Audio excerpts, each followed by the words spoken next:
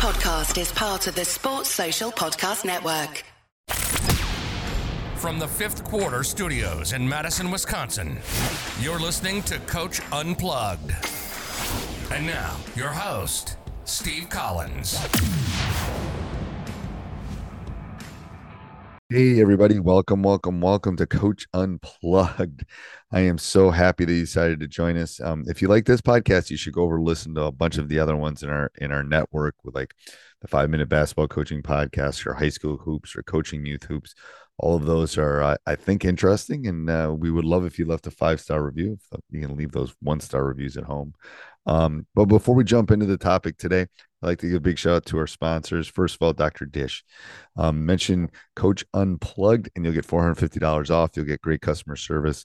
It is, I can tell you from someone that's still coaching, it has helped my team immensely. I can't tell you the number of shots that we have taken on our Dr. Dish machines. And then also go over and check out teachhoops.com for coaches who want to get better.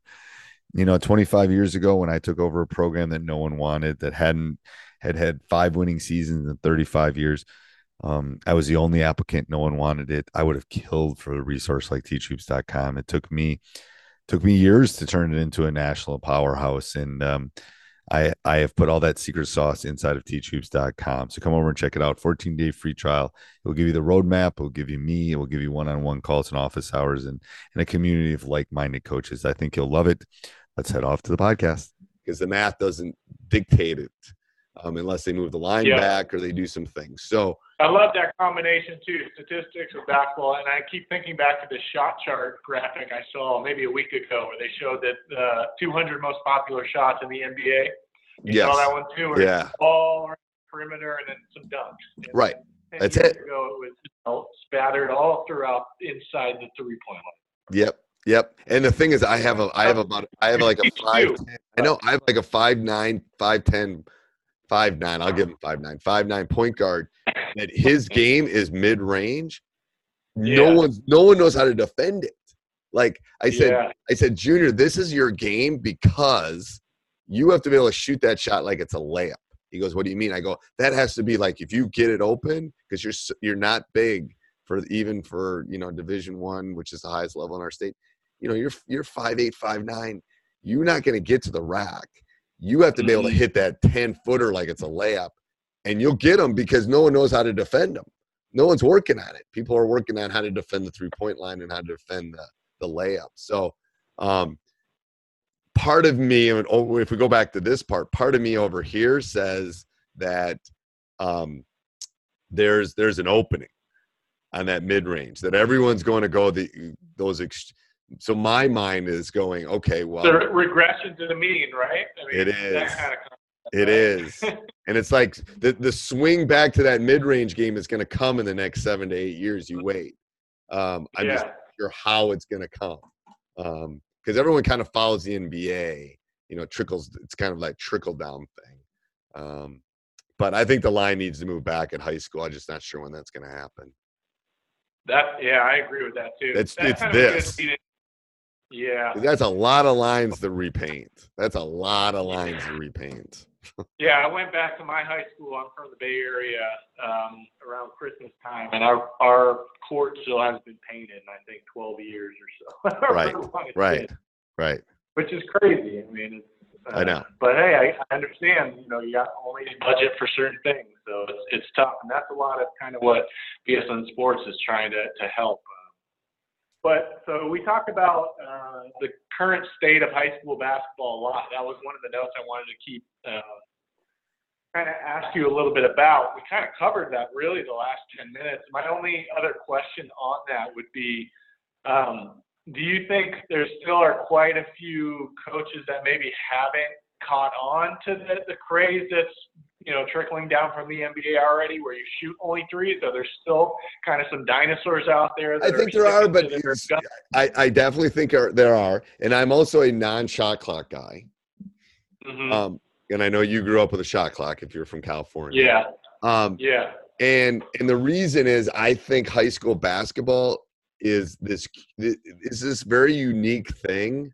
We play halves too, and you guys probably play quarters. So I think what makes high school unique is it doesn't look vanilla. Like a lot of NBA games and a lot of college games look very similar. I think what makes high school basketball very unique is that Wisconsin doesn't have a shot clock and California does. Great. You know, we're not getting them ready to go play collegiate basketball, to be honest with you. How many kids in California actually go and play collegiate basketball? So I just think what makes it unique is that it adds to that chess match of coaching.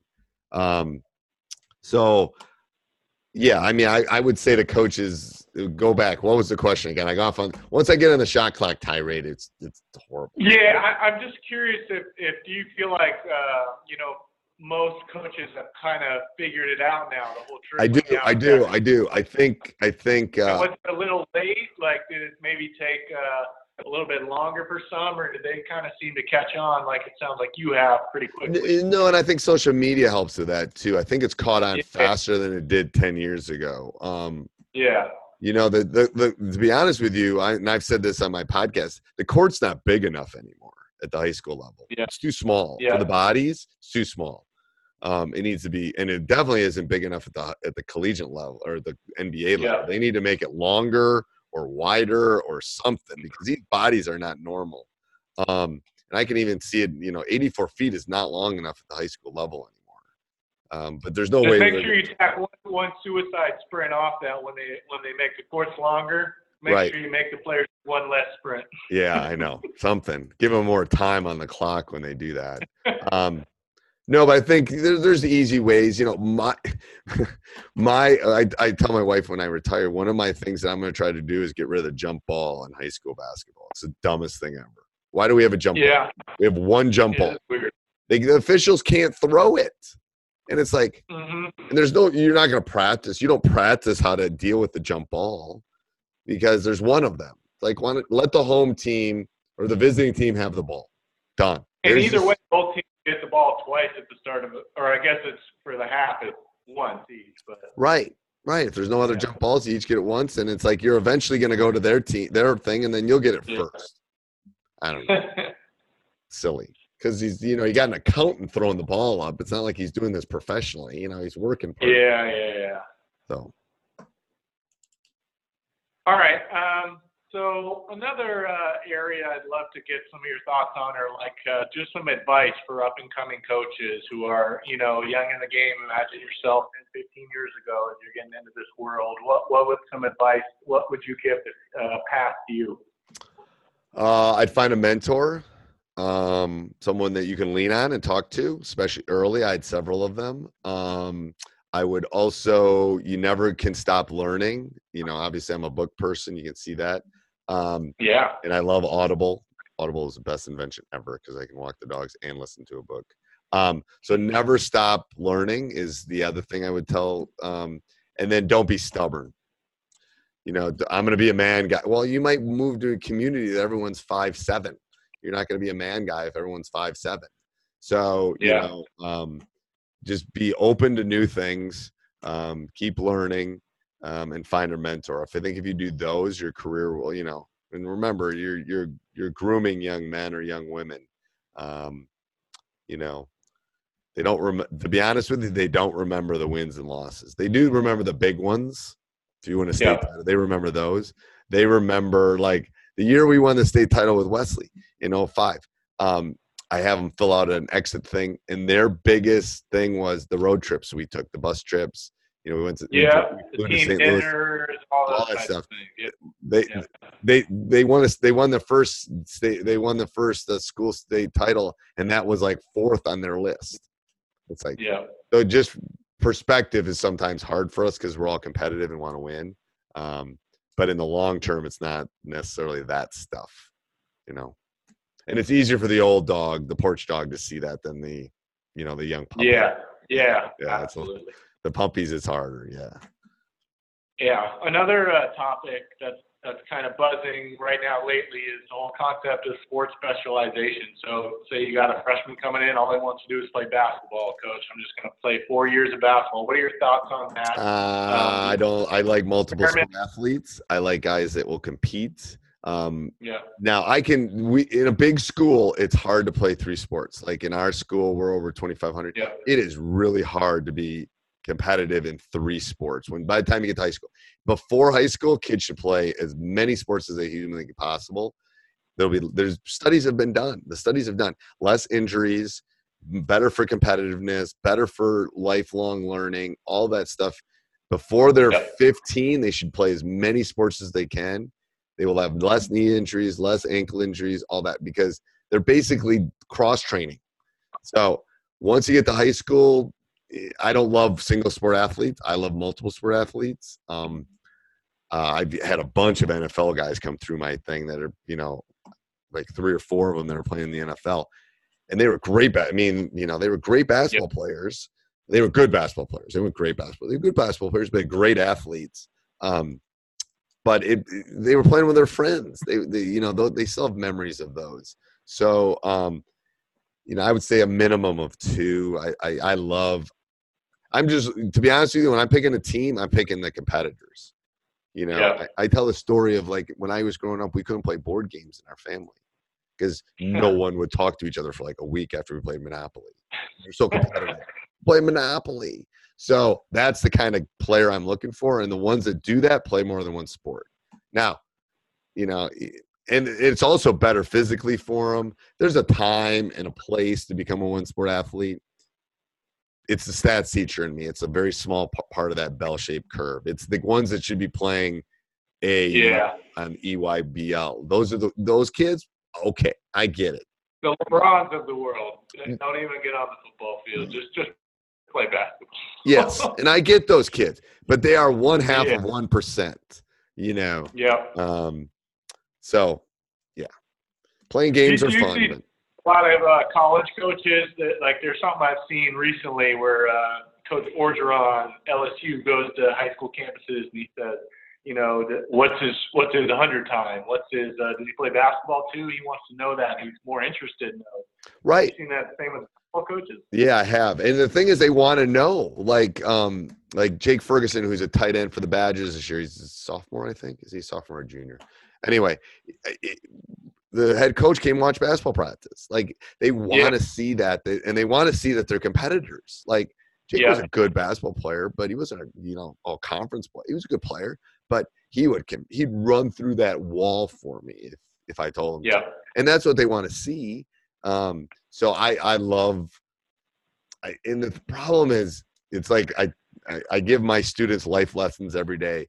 Usually it's about follow the money. All this specialization is about a lot of people making a lot of money on your kid. I'm telling you right now, it really is. It's not about them becoming, this NCAA basketball play. No, it's about somebody making a buck on your kid. And there's good ones out there. Don't get me wrong. There's great people that will help you but play as many sports. You're only in high school once I preach that from the highest mountain, to be honest with you. Awesome.